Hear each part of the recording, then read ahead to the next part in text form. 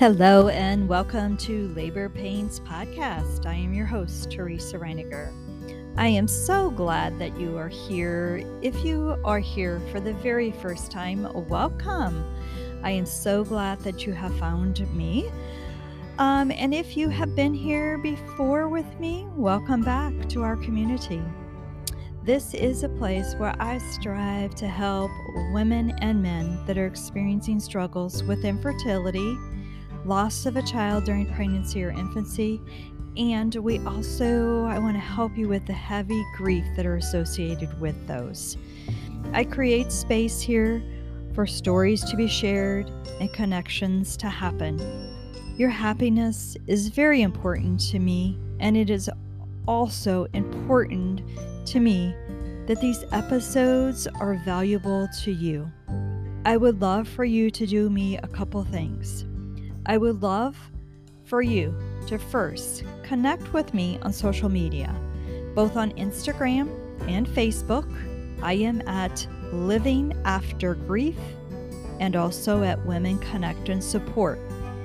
We share different information and resources on both of those platforms, so connect on both. Again, Living After Grief, and the other one is Women Connect and Support, both Instagram and Facebook. And then next, I would love to hear your feedback and suggestions on the podcast. You can do one of two things, different things to get in contact with me. You can message me on Instagram or Facebook. We'll definitely see it there. Or you can go to my website at livingaftergrief.com and click on the link to schedule a time to talk. I would love to hear from you. I would love to hear feedback and suggestions that you have for the podcast. And I would love to allow you to share your story.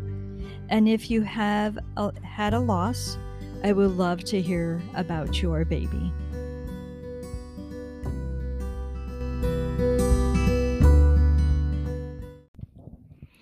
Hey, I would like to share with you really quick before we get into the episode for today that as a grief coach, I work with clients that are experiencing struggles with infertility, early or late miscarriages, stillbirths, or infant loss.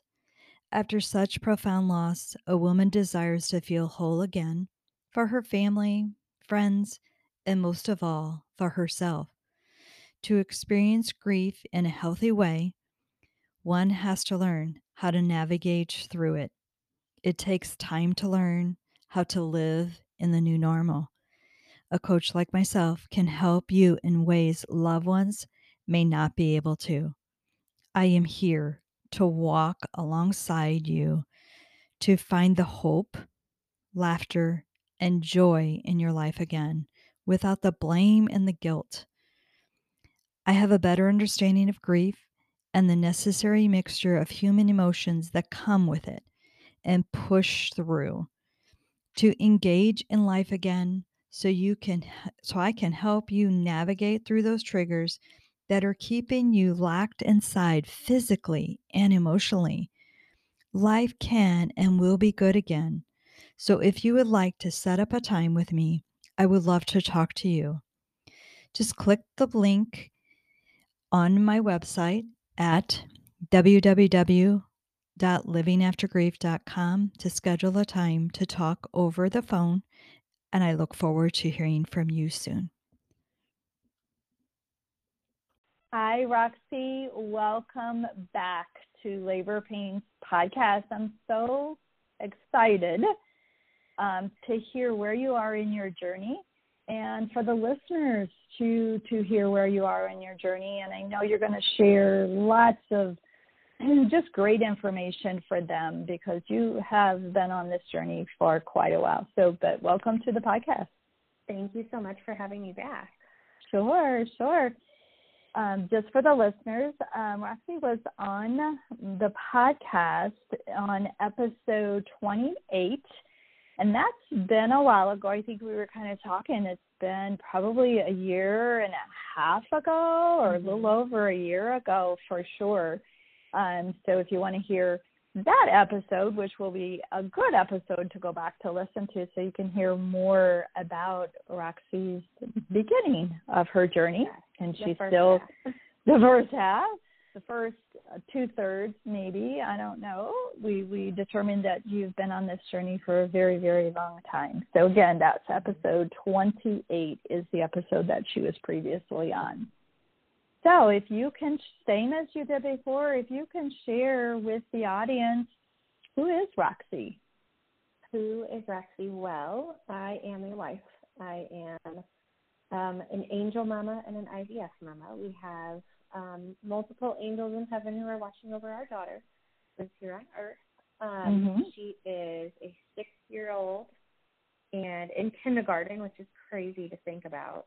Oh, wow. I know. So along with my husband and her, I also teach as a full-time job. And on top of that, my second technically full-time job is painting embryos. I'm also an artist. You are an artist, and that I know from following you on social media and everything appears to have just exploded. It's blown up more than I ever thought it could. Yeah. So it's become a second full-time job, and it's insane. Yeah. Well, and I know we'll share with them a little bit about that, so that if they didn't hear on the first episode, or this is their first time listening to any part of your story, share real quickly before we get into talking more about your infertility journey, what this second job is all about. Perfect. So the second job is called Dear Coco Design. I paint people's embryos and people's ultrasounds, those that have gone through IVF, those who are fertile friends, as I like to call them, if they don't have that embryo photo yet. So I sell my artwork on Etsy. It is by commission. I open orders on the first of every month. And then throughout the month, I get all of the paintings done and out. And then the following month, open up on the first for orders again. So you can find me on Facebook, Instagram, and TikTok at Dear Coco Design. So it opens the first of the month. And how long till you hit your max? Is there a time frame? Did you say that it's open? I usually open. About 25 to 30 orders per month. Oh, okay. This past month, I sold out in 30 minutes on the first day of opening. Wow. So there is no time limit. It's a number. It's a number, yeah. Okay. What I feel like I can handle that month. So during the summer months when I'm not teaching, obviously I can handle a little bit more. So, June, July, I might have a handful more orders added to that, or openings added up to that. But if you're one of the first, your order may get out in a week. If you are towards the end of the line, it could take, till the end of the month for me to ship it. But I will guarantee shipping within that same month that you order. Wow. You need a second artist, or a third or a fourth. I do.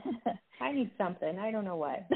Wow. I love it. I love that you do that. And as we share your story, you can share how that all kind of came to be. But let's talk a little bit. I want you to just briefly share your story. I know we just talked a few minutes before we started recording of how many years you've been really on this journey, and the years before your daughter and now the years after. That kind of summarize all of that, and talk about those angels as you talk to. Okay, so to get our daughter, I say to get her, to make her sick, she took 5 years of infertility, whether it was medicated cycles, IUIs, IVF. We went through 3 fresh retrievals and transfers with her. Nothing ever frozen. There was a twin miscarriage in there as well right before she stuck. And then I just lived in sheer terror during her cycle that it was all going to happen again. But she made it earthside, and she's perfectly healthy then.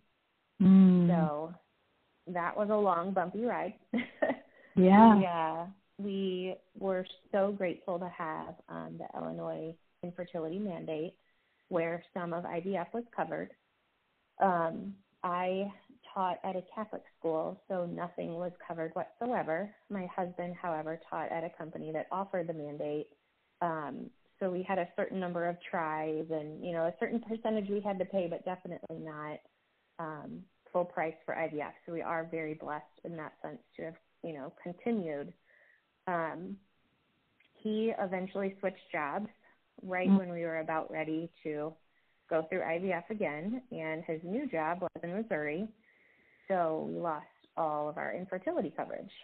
So we kind of had a lapse there, and, I guess we just moved on to trying naturally at home, even though we knew I was anovulatory from PCOS. We didn't really expect anything to happen, but we weren't trying to stop anything. Nothing obviously happened. Yeah. For the next 5, maybe about 4 years.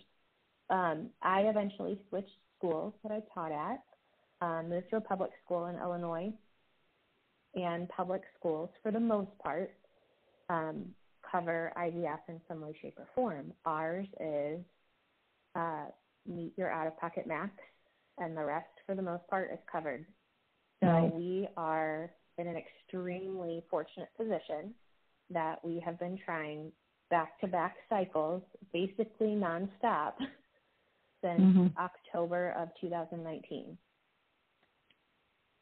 Wow. And what have I gone through since then? I don't even know where to start. So maybe summarize too. So I know you said PCOS, correct? Yes. What other factors were there, diagnosis, that contributed to the infertility? I mean, some women, there's no diagnosis, unexplained infertility. But with you, there were definitely reasons. Right. So with the PCOS, I could take medication to make me ovulate, and it would work. And then my progesterone would rise like normal after, and I would, go through a cycle just like normal. But nothing ever stuck. So after 2 IUIs, we kind of were like, there's got to be something else going on in there. So we eventually went to Melina Dial at STL Fertility. Then it was under a different name, but she took a whole bunch of blood tests on the first day of our consult. We found out that I had natural killer cells, which that was easily treated with an IV intralipid. Other than that, we had no other diagnosis. From the twin miscarriage, we were diagnosed with something called DQ alpha, a partial match, which is not something that is heavily relied upon as an answer or a diagnosis anymore, but at the time, we treated it, and then sure enough, Cora stuck the next cycle. So we believed in it. We believed in getting that IV. I had it every other week or every 3 weeks through 24 weeks gestation. So I was going in every 2 to 3 weeks for an IV and hoping that it would just tame those natural killer cells enough that she would stick long enough to be earthside, and it worked. Wow. So that was the first half. It was time for a second child. Embryo quality definitely changed.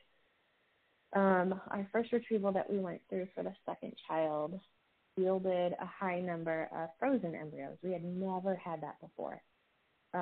However, we ended up not carrying 3 of them. So one of them didn't stick, even though it was beautifully graded, which grading is a beauty contest.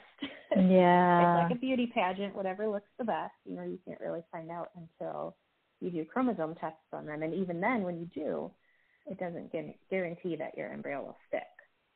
So we had one beautiful embryo not stick. The next embryo we transferred miscarried at 5 weeks, 4 days, so just 2 days shy of the ultrasound.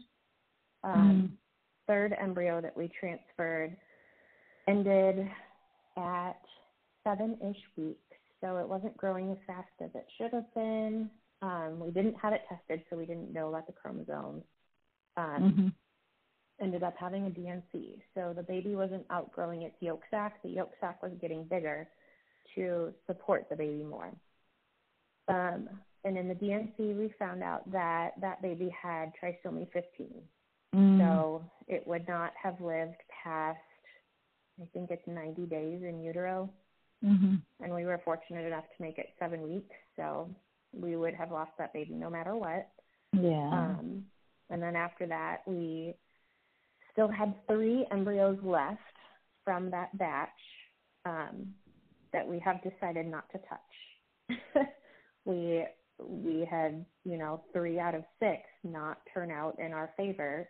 And unfreezing is an option if we want to test them and then refreeze them again. But that would make them weaker, and we already know we don't have quality. So we don't want to make an embryo weaker than it might already be. So we retrieved again.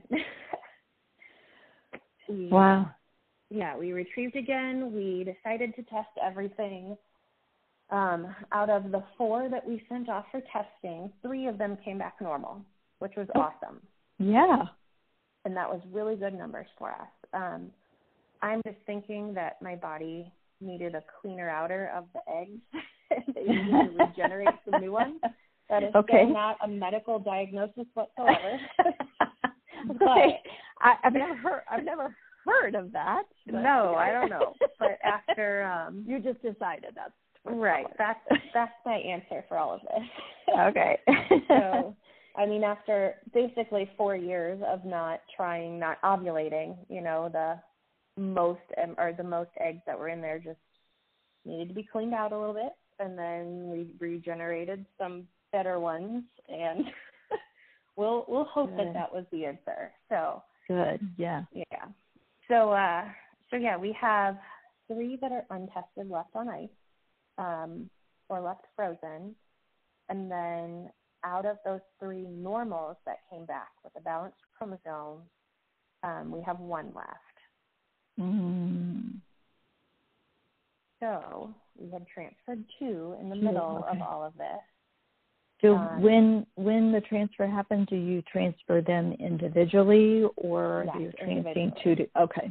Individually, especially if tested, just because once they're tested, they have like a 70% stick rate, like a little bit higher than an untested. That doesn't mean they're going to last into a live birth, but they have a lot better chance of sticking than an untested embryo does. So we lost one of them to an ectopic pregnancy. It decided to not implant in my uterus, but implant in my right tube. And that was a wild ride with betas. I had blood draws to check my HCG levels every other day because they would rise and then not rise enough, and then kind of stall out, and then keep rising and double and triple.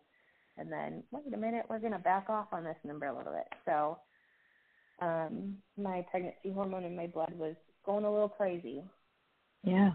And my doctor finally said, come in for an ultrasound. Let's just see where this thing decided to implant.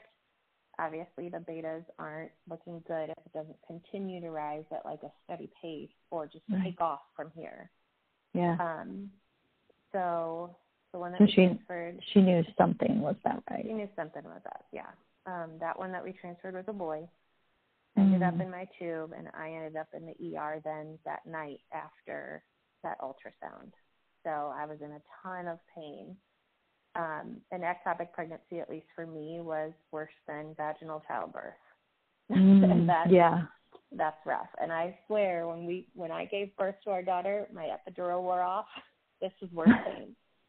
This was 100% worse pain. And that is really what I have heard, that they are very, very painful. It's intense, too. It's not slow. It is not like a slow-growing pain. This is Like labor. Wake up and you can tell that something is majorly wrong. Well, and I guess it doesn't ease like labor. Like it's just constant. It doesn't come pain. and grow. It's not cramping. It's not contractions. It is 100% pain because something is trying to outgrow the space that it's in. Yeah. And it never will grow big enough. The tube will never stretch large enough to where it won't cause pain. Yeah. So in the ER and surgery. In the ER, emergent surgery that night, 1 o'clock in the morning, got my tube removed. And went on to uterine testing from there. We're like, well, we had a tested embryo. It's stuck, but not in the right spot. So what is wrong with my body? If all of these embryos are good looking, they come back normal, what is still wrong with my body that we can't figure it out? So uterine testing led us to a few different answers. They tested for 4 different things. One was chronic endometritis, which is not endometriosis. It's just like an inflammation of your uterine lining. That came back negative. The cure for that would be antibiotics, so nothing super major. The other one tested for the microbiome and your flora inside your uterus, which is a newer test.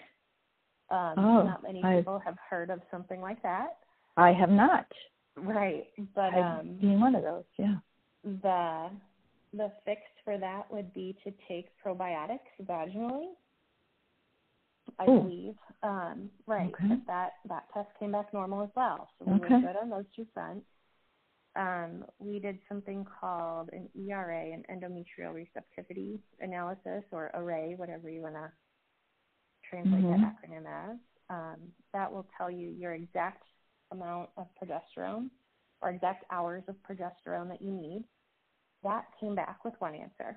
So we had been transferring, we transferred our daughter at 5 days of progesterone. So 24 times 5.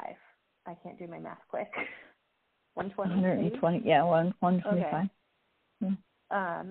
So we transferred her at 120 hours of progesterone. She stuck. She was perfect. And then all of these others we transferred at 5.5 days of progesterone. So 136 hours. This test came back that I only needed 96.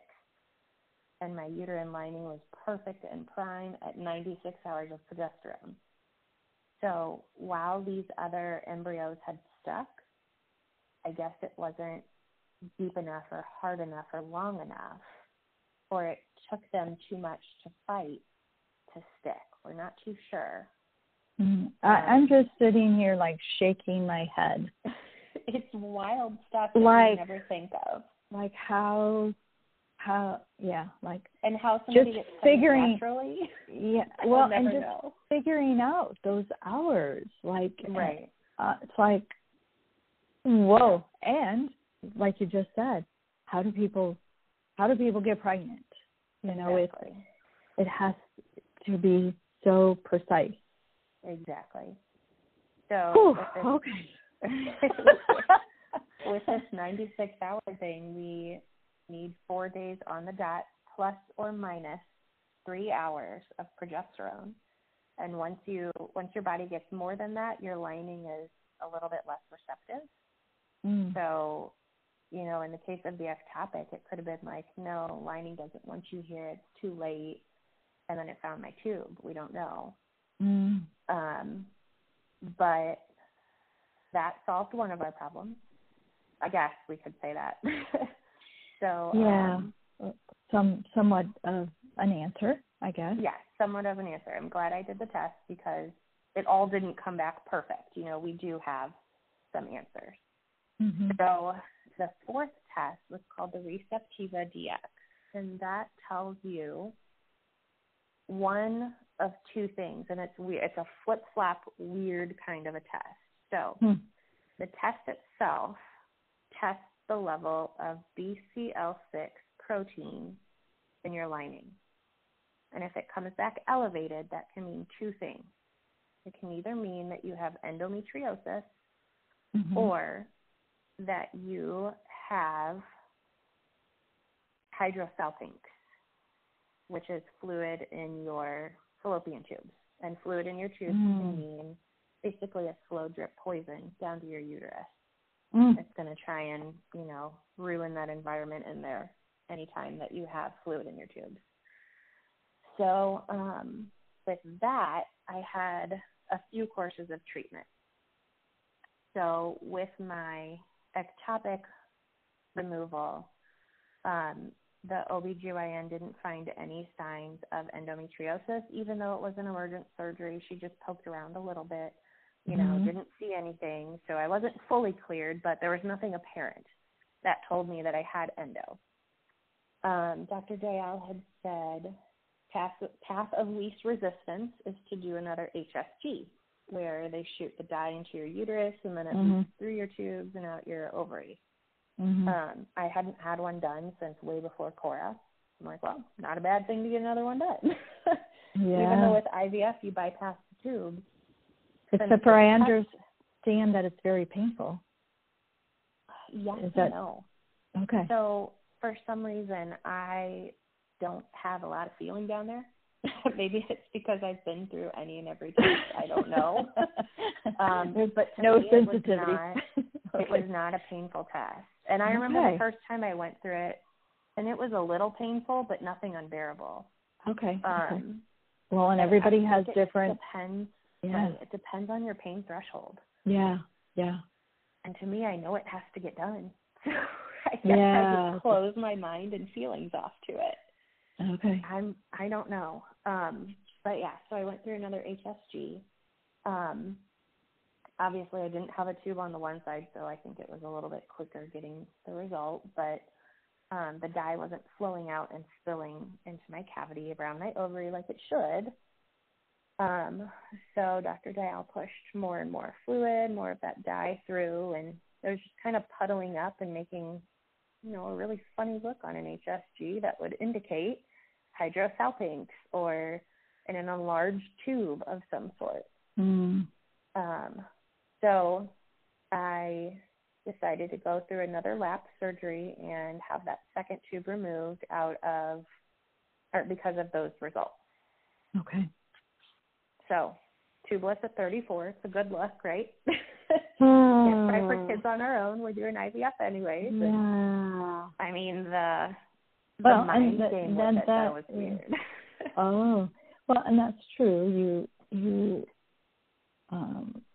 never became pregnant naturally. So you're right. It's like, they weren't necessarily, needed.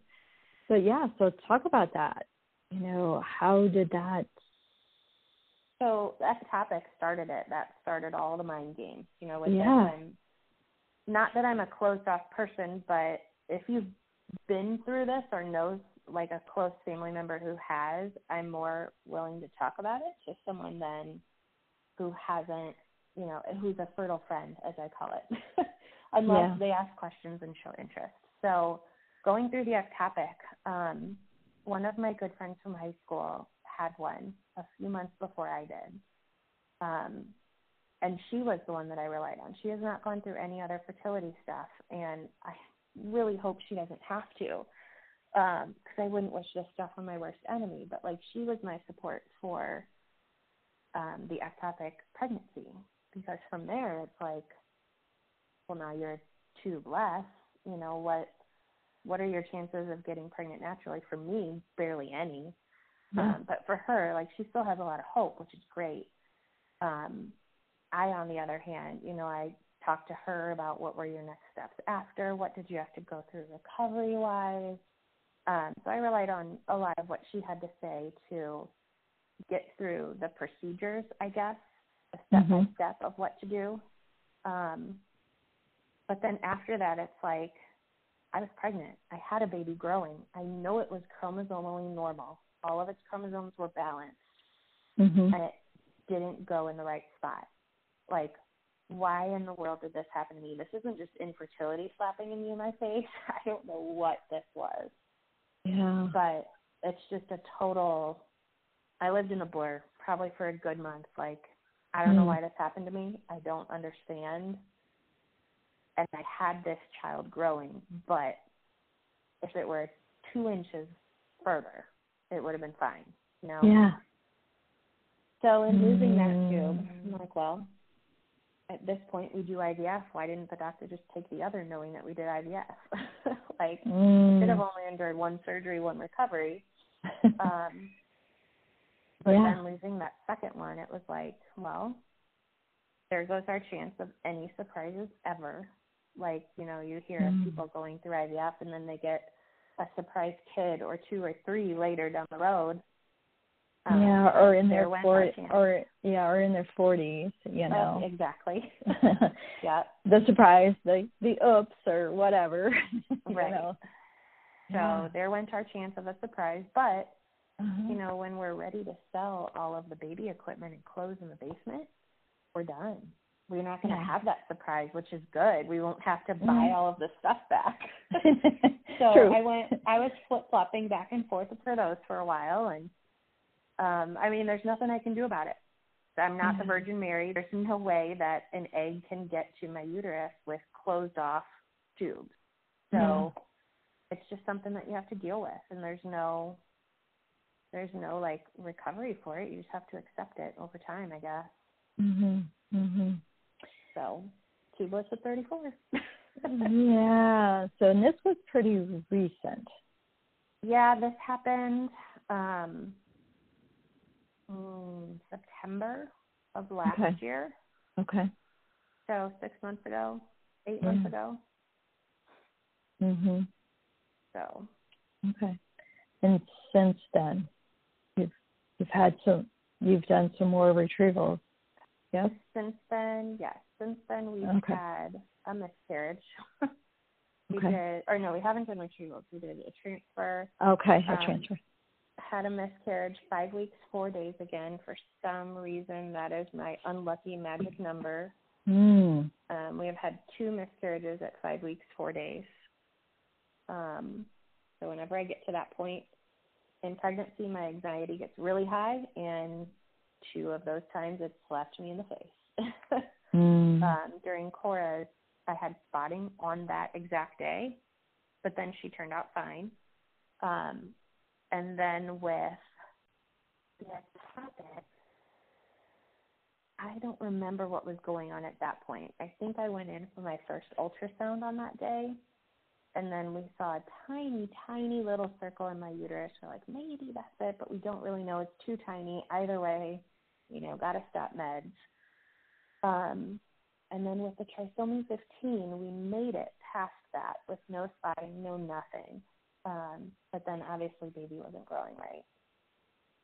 So yeah, back in November, had another miscarriage. And then we decided to treat me like I had endo, even though my OB had cleared me of endo in that last tube removal and pelvic adhesion clearing and all of that. So I took the Lupron Depot for 2 months. It's a 1 month shot, 1 month long shot. And then we moved right into an FET. And at baseline for this transfer, my ovaries decided to make themselves present. And instead of taming everything down like the Lupron should have, it flared my ovaries to like retrieval size. They were huge. And I say ovaries, I mean the follicles in my ovaries. So my doctor and I were flip-flopping back and forth if we should retrieve, if we should transfer, you know, are they going to settle down? What's going to go on with them? If we do retrieve, are they mature enough, or will it be a waste?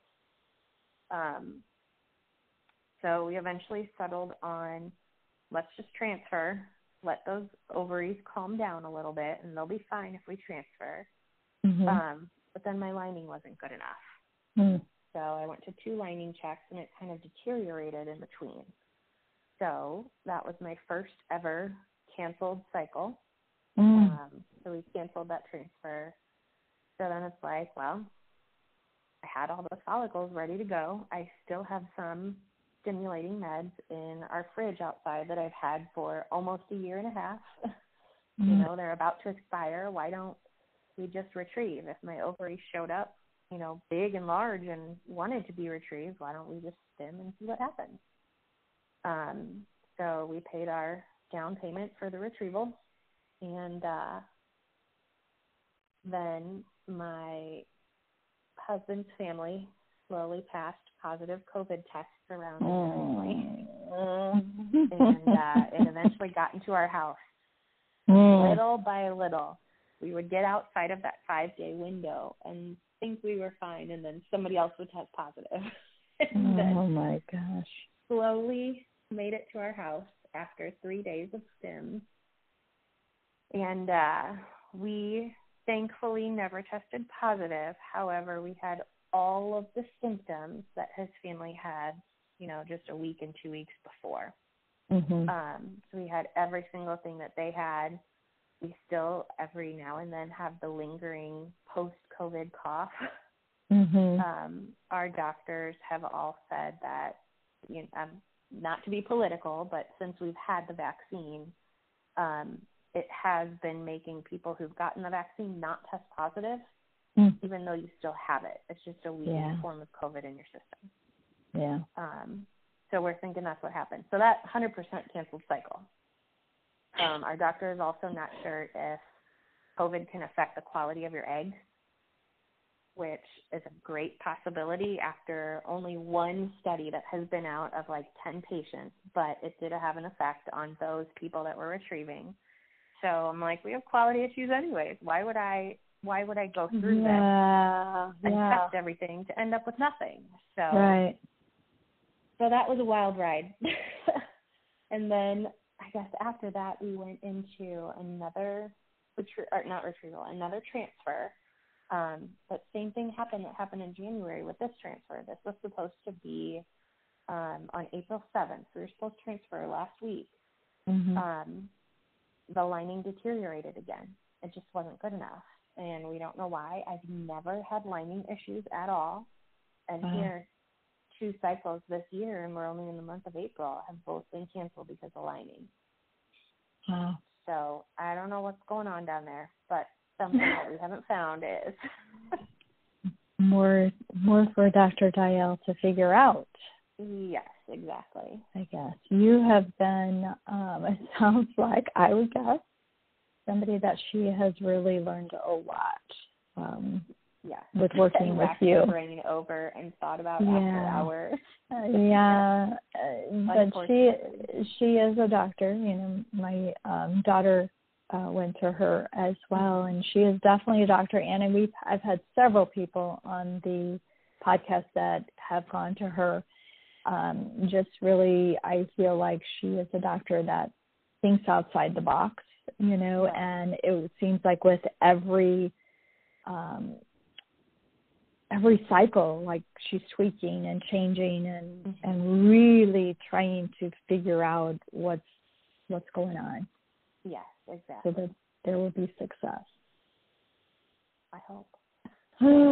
Yeah. The goal is to get people pregnant, and I can get pregnant. It's just they're not sticking. So they stick, not for forever. So now more testing, or where are you at? Yes. So back in the September lap, my doctor had found a whole bunch of pelvic adhesions. Little did I know, the day after surgery, I would stand up and be 100% out of back pain. Like, if nothing was cured during that surgery except for the slow, gradual building back pain that I've had over the past few years, like, it was a success. So I have been in the past, like, you know, standing up slow and then getting straight up and then walking like normal. I go to a chiropractor. He can fix it temporarily, but nothing ever permanent, and I always gotta, you know, go back and get adjusted. Come to find out, pelvic adhesions cause major back pain. So I did not know that going into the surgery, that I had pelvic adhesions, nor did I know that the back pain was associated with that.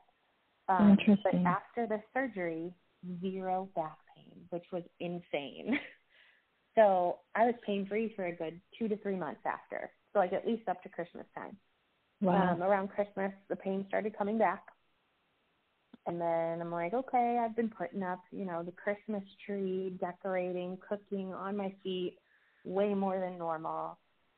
And then Christmas was over and the back pain kept coming back harder, more full force.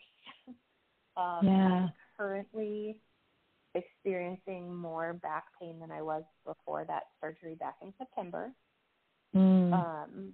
So I know pelvic adhesions can grow back. And usually when you get them lasered out, they are more apt to coming back as well. Go ahead. What? I said, oh no. Yeah. I did not expect this to be in the story either. It could affect fertility. It could affect fertility, but only if they're endometriosis adhesions. So these were just pelvic adhesions as far as my OB could tell. Okay. I know I need another lap to clear out whatever's going on in there because this back pain is not fun to deal with. Even my students at school have noticed that I'm walking funny, and I'm like, it's just my back again, guys. So, I just got to play it off. So I went to a pelvic pain specialist today who specializes in adhesions and endometriosis. I brought her all of my history. Dr. Dial's office sent, an abbreviated version of my 600-page file over to them. And then I brought all of the pictures from our ectopic removal and my other tube removal. And she's looking at all the pictures, and she's like, I can clearly see endometriosis in this. And I'm like, no, I was cleared of endo. My OB didn't see any signs of it. And she's like, looking at these few pictures here, I'm pretty positive you have it. And I'm like, a new diagnosis added to the list. Thank you. So she's not 100% sure. Obviously, she has not explored around. But I have a surgery scheduled for the end of May with her as an endometriosis specialist to check out what's going on inside. Wow. Yeah, so I did not expect that one. I knew from that one test at Dial's office that had come back that it was either endo or hydrosalpinx, and we dealt with the hydrosalpinx. That was 100% true, one of the causes. Yeah. I didn't realize it could be both. And I didn't expect this diagnosis today. Not that it's a true diagnosis yet. Yeah. But I didn't expect to be told that I have endo by an endo specialist who's used to looking at pictures of endo every day, Yeah, yeah. So that's where we're at. So. Oh, wow. So another surgery.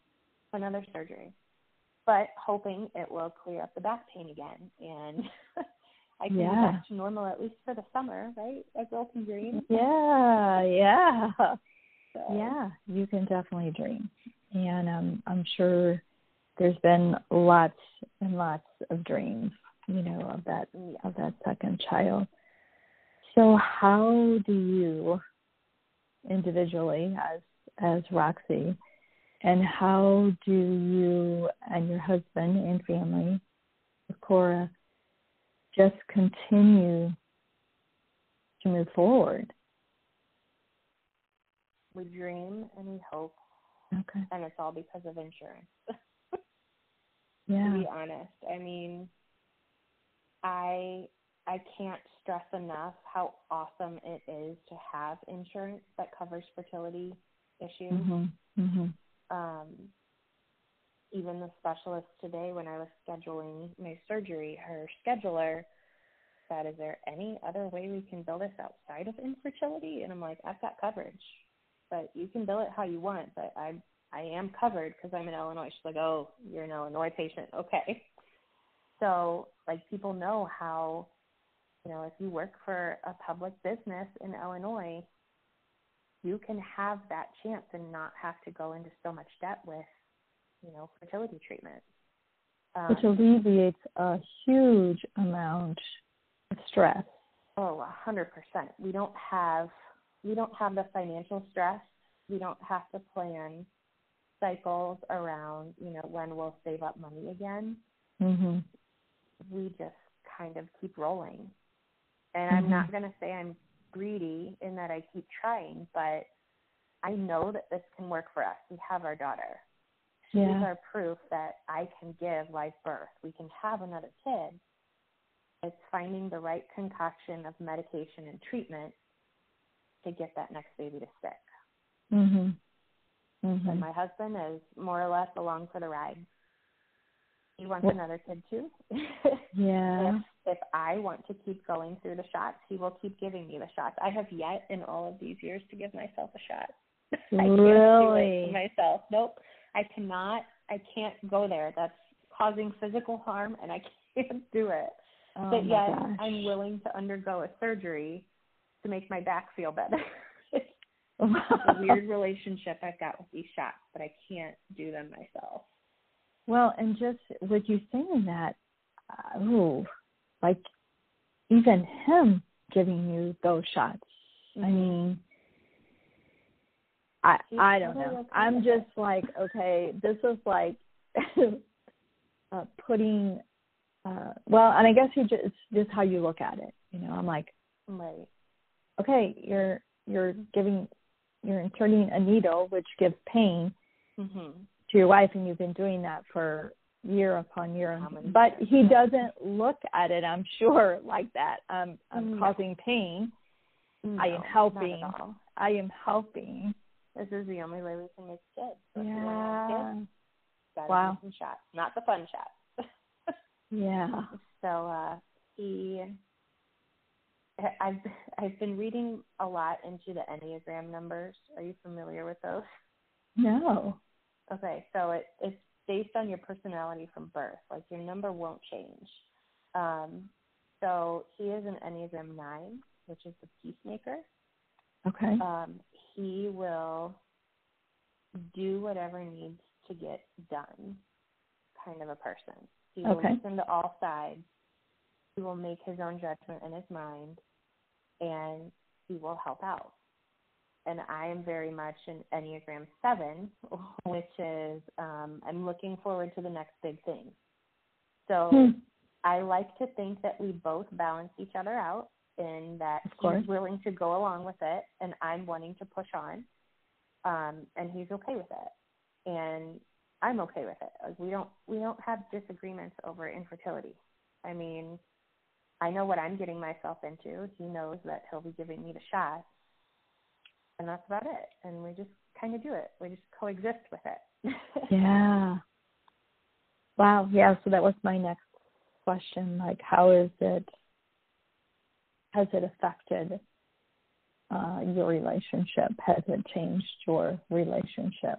But I think you kind of gave kind of a little bit of an answer already to that. But But any other thoughts on that?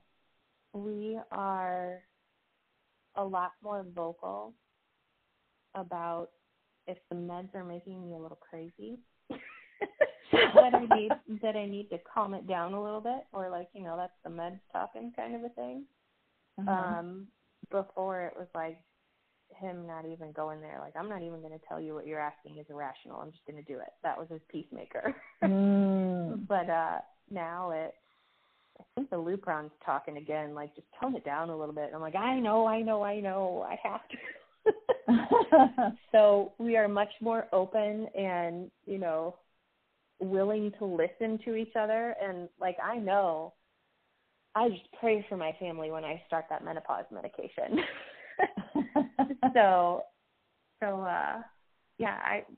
We roll with the punches, I guess. I don't know how to explain it.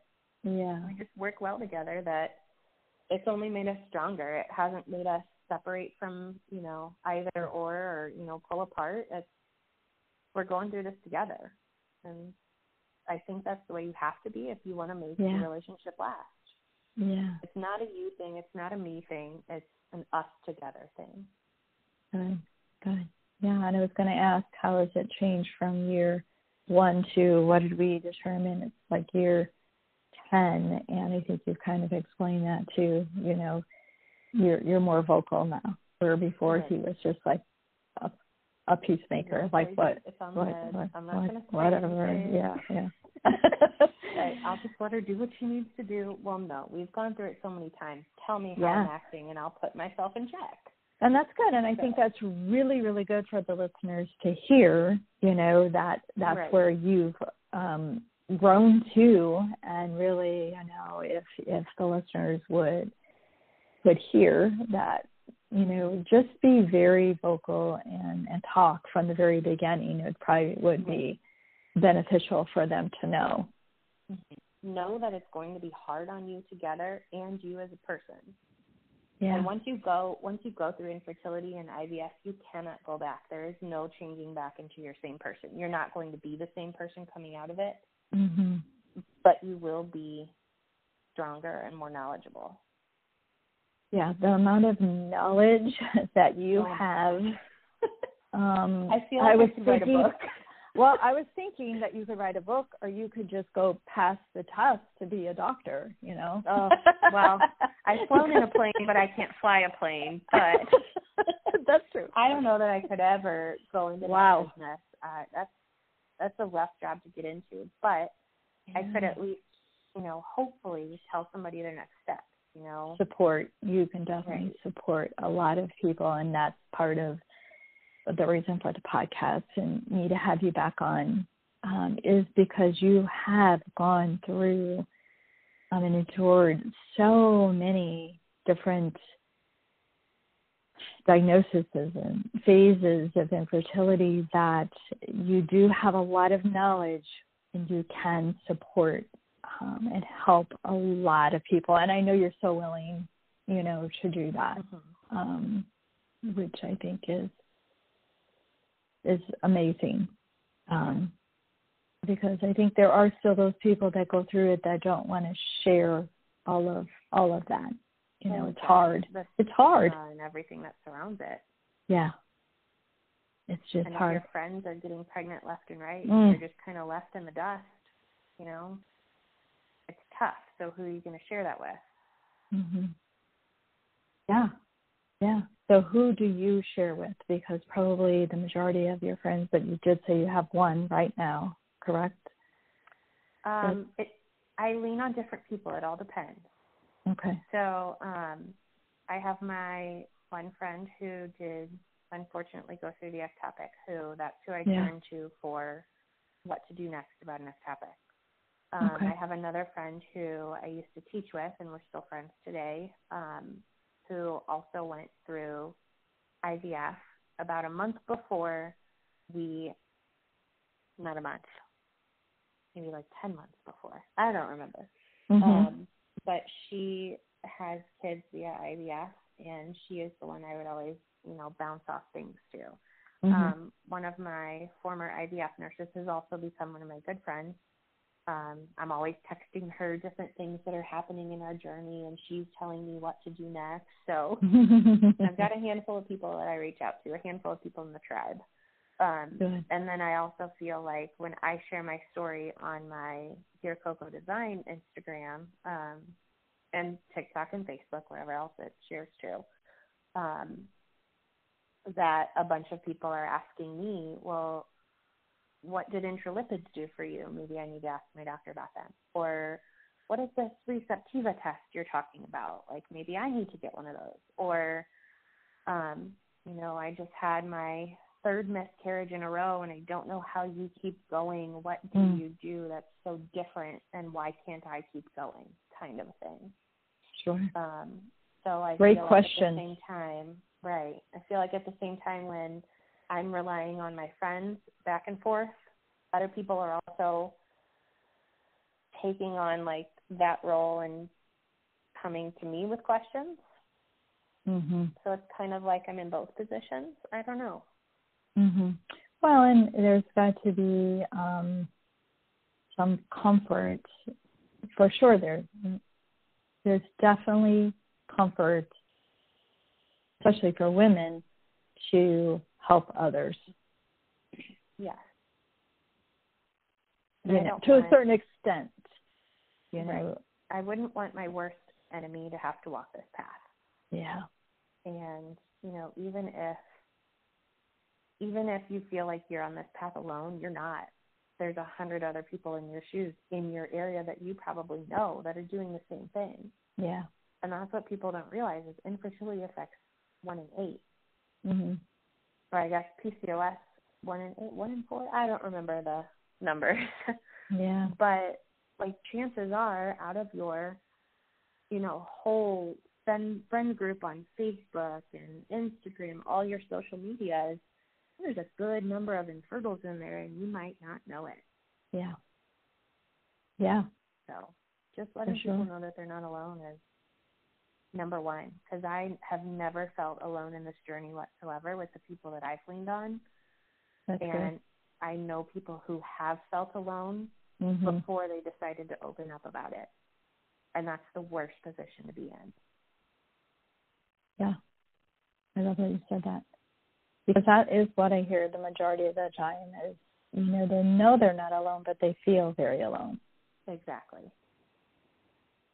Exactly. And I'm glad that you share that, you know, that it's really finding that support so that you don't feel alone is kind of what I heard from you. Right. So, yeah. So I have one other question. I always have questions. How's Cora doing with all this? She knows the ups and downs, and it's sad that at her age she has to know them. But she also knows how special she is and how hard we work to get her here. So she has been with us through, you know, the multiple positives, but then the multiple miscarriages. She would know the day we found out, you know, if it was positive or negative. She would also know the day of transfer. She's very protective after transfer of my belly. She's also shared with friends and teachers at school if I'm pregnant or not, even though it's been very early. So she's also had to share then that I'm not pregnant, which I know is in a really weird situation for a kid. But she is handling it. I don't have anybody to compare her to, but she's handling it awesomely. She also loves help playing nurse, and she will do the alcohol for all of the shots.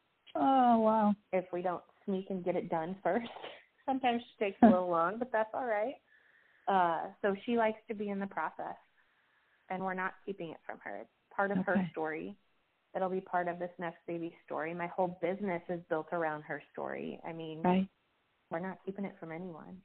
Yeah. I'm not hiding that because she was so wanted, and it took so long to get her here.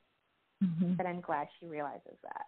Yeah, that is good. I was the reason I asked that question is to find out really if I knew she was involved and that you shared a lot with her, but I didn't know if there was thinking back and as far as you've gone with it, or if there was any doubt or regret that you're keeping her or have kept her so involved in it. But it sounds like you do not.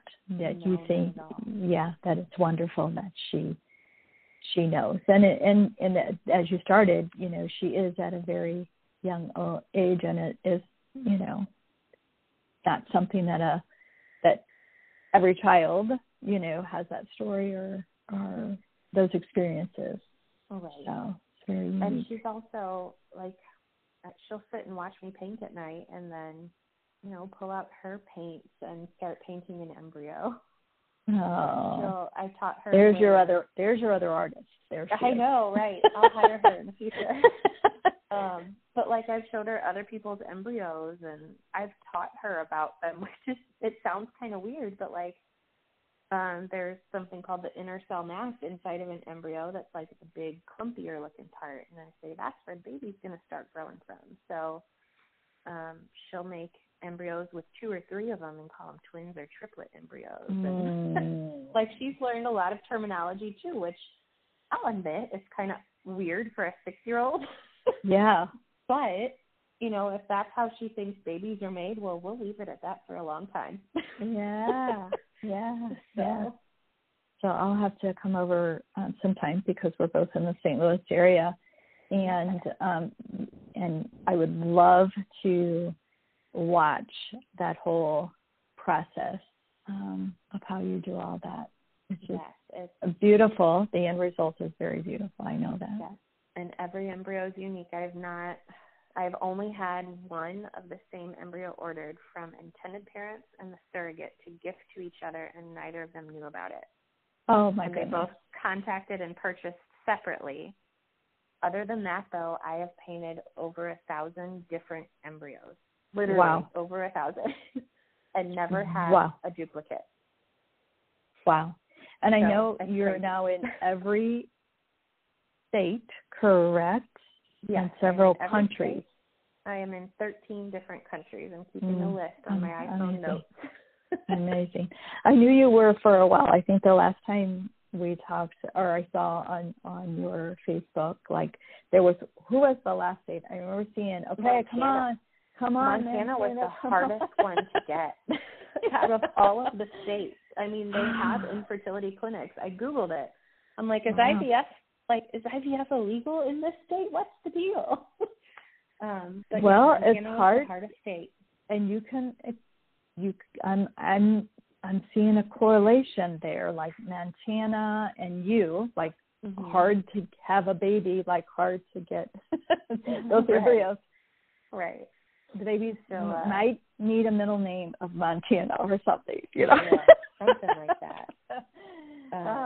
But it took 2 years of business to get all 50, and that Montana one stuck around for a few months as being the only open state. But I've finally gotten it, which is good. Yeah, that is good. So I so much appreciate you sharing all this, but I want to give you just a minute. We've talked about some advice and some, kind of things with throughout this sharing your story. But other words of advice or encouragement. You have so much knowledge. You've been through so much. What would you share with those beginning or those that are 5 years in, or just words of encouragement and advice for all of them? The main two things, I've already touched on one of them. You have to find somebody to talk to, not just your significant other. They're not going to understand the mental game, or you may not want to fully open up at the beginning about everything. You have to find somebody who has walked your path, whether it's a friend, whether it is an acquaintance online. I often say that the strangers that I share to on Instagram know a lot more about me than one of my good friends because they have all walked similar paths. Partners are great to share with, but get somebody outside of the house to talk to, whether that is online, whether that is in person, over the phone, counselor, therapist. Find someone to talk to. You can't do it alone. There's no way, infertility is sink or swim, and you are going to sink fast if you don't let out what you are feeling. You cannot keep it all balled up. Second thing is not only talk to someone, but find something that makes you happy. And in doing all of this and going through all of IVF, I found that painting really makes me happy. Painting for other people, other people who have had success, who have had miscarriages, who have had, earthside babes, all kinds of stuff. Like, I love hearing everybody else's stories because it makes me feel less alone. So all of that then in turn goes back to find somebody to talk to. And it's just, when you share your story, other people are going to start opening up. And that's the only way to swim. Yeah. Well, just the hope that comes with that is tremendous. Sharing your story and them sharing theirs. And just so much hope comes from that. And I'm sure with all of the paintings and things, hearing those stories have probably given you a tremendous amount of hope, along with the joy and happiness that you feel in doing that. Yes. And so, you can't compare your journey to anybody else. No. Everybody's is 100% different. Two people may share similar stories, but guaranteed they're not in the same location and don't know each other. Yeah, It's just knowing you're not alone. Other people have walked your path, but, finding someone to talk to is the best thing about all of this. Well, and I'll just share this, that as a grief coach, and I actually was just speaking to someone this morning, is, your family can definitely support you, but they are going to be also guarded with what they say because they don't want to hurt you in any way. Right. So they can't totally open up to you, and you can't totally open up to you because the possibility of the communication words not being received as the intent was. And so to find that person outside, and for me, like with grief, I am somebody outside the situation where it's easier for people to share with me where they're at with grief and their grief journey, as opposed to sharing with a spouse or a sister or whoever. That's finding that person, like you indicated, is so important. Right. And the same with, on the grief journey as well. Right. Yeah. And people who haven't experienced, the trauma of infertility or, don't know anyone who have experienced it, they may not know what to say either. And that's worse than, not saying anything. Saying something wrong, I feel, is worse than not being able to come up with the right words. Because then that brings up more feelings. Yeah. But that's for a whole nother podcast, what not to say to an infertile. That one could go on for a while. Yeah, I did one, it's been a long time ago, so that, you're right. I might need to grab a couple different people and do kind of a panel of what not to say. Of course, I think it will be very beneficial. We definitely need to put it out there to people so that they get it. They totally get it, how it's received what they've said. Yes. I had someone ask the other day on my Instagram, and I don't know her in person, but, we've worked together before. I painted her embryo. She said, "What can we do for you at this time?" And it's like, I've never been asked that, but if that's not the best question I've ever heard, that's freaking amazing. Like everybody, usually if you have a canceled cycle, it's, "Oh, I'm sorry," or "What are your next steps?" Blah, blah, blah. But this was, "What can we do for you?" Yeah. I'm shocked. I don't know how to answer this, but that's the best question I've ever been asked. So if you don't know what to say, just ask, "What can we do for you?" Yeah. And that's it. I have another friend who, for all of our past miscarriages, "Can I send you dinner? Can I watch Cora for a little while? Do you just need some you time? What do you need?" Yeah. And she's not infertile whatsoever, but I cry anytime I get this. I'm about to cry right now because it's just the best thing. Yeah. That you can have. The best kind of a person that you can have in your life. Absolutely. It's awesome that you have her. And that is a lot of times when there's a loss or whatever, I will say, of course I'm praying, for peace and comfort, but what else can I do for you besides the prayer, because I'm doing that already. What else? Exactly. So, yeah, that's good. I love that. Well, I appreciate you so much good information to share. So you are welcome. So I'll let you get on with your day, and thank you again. Thank you.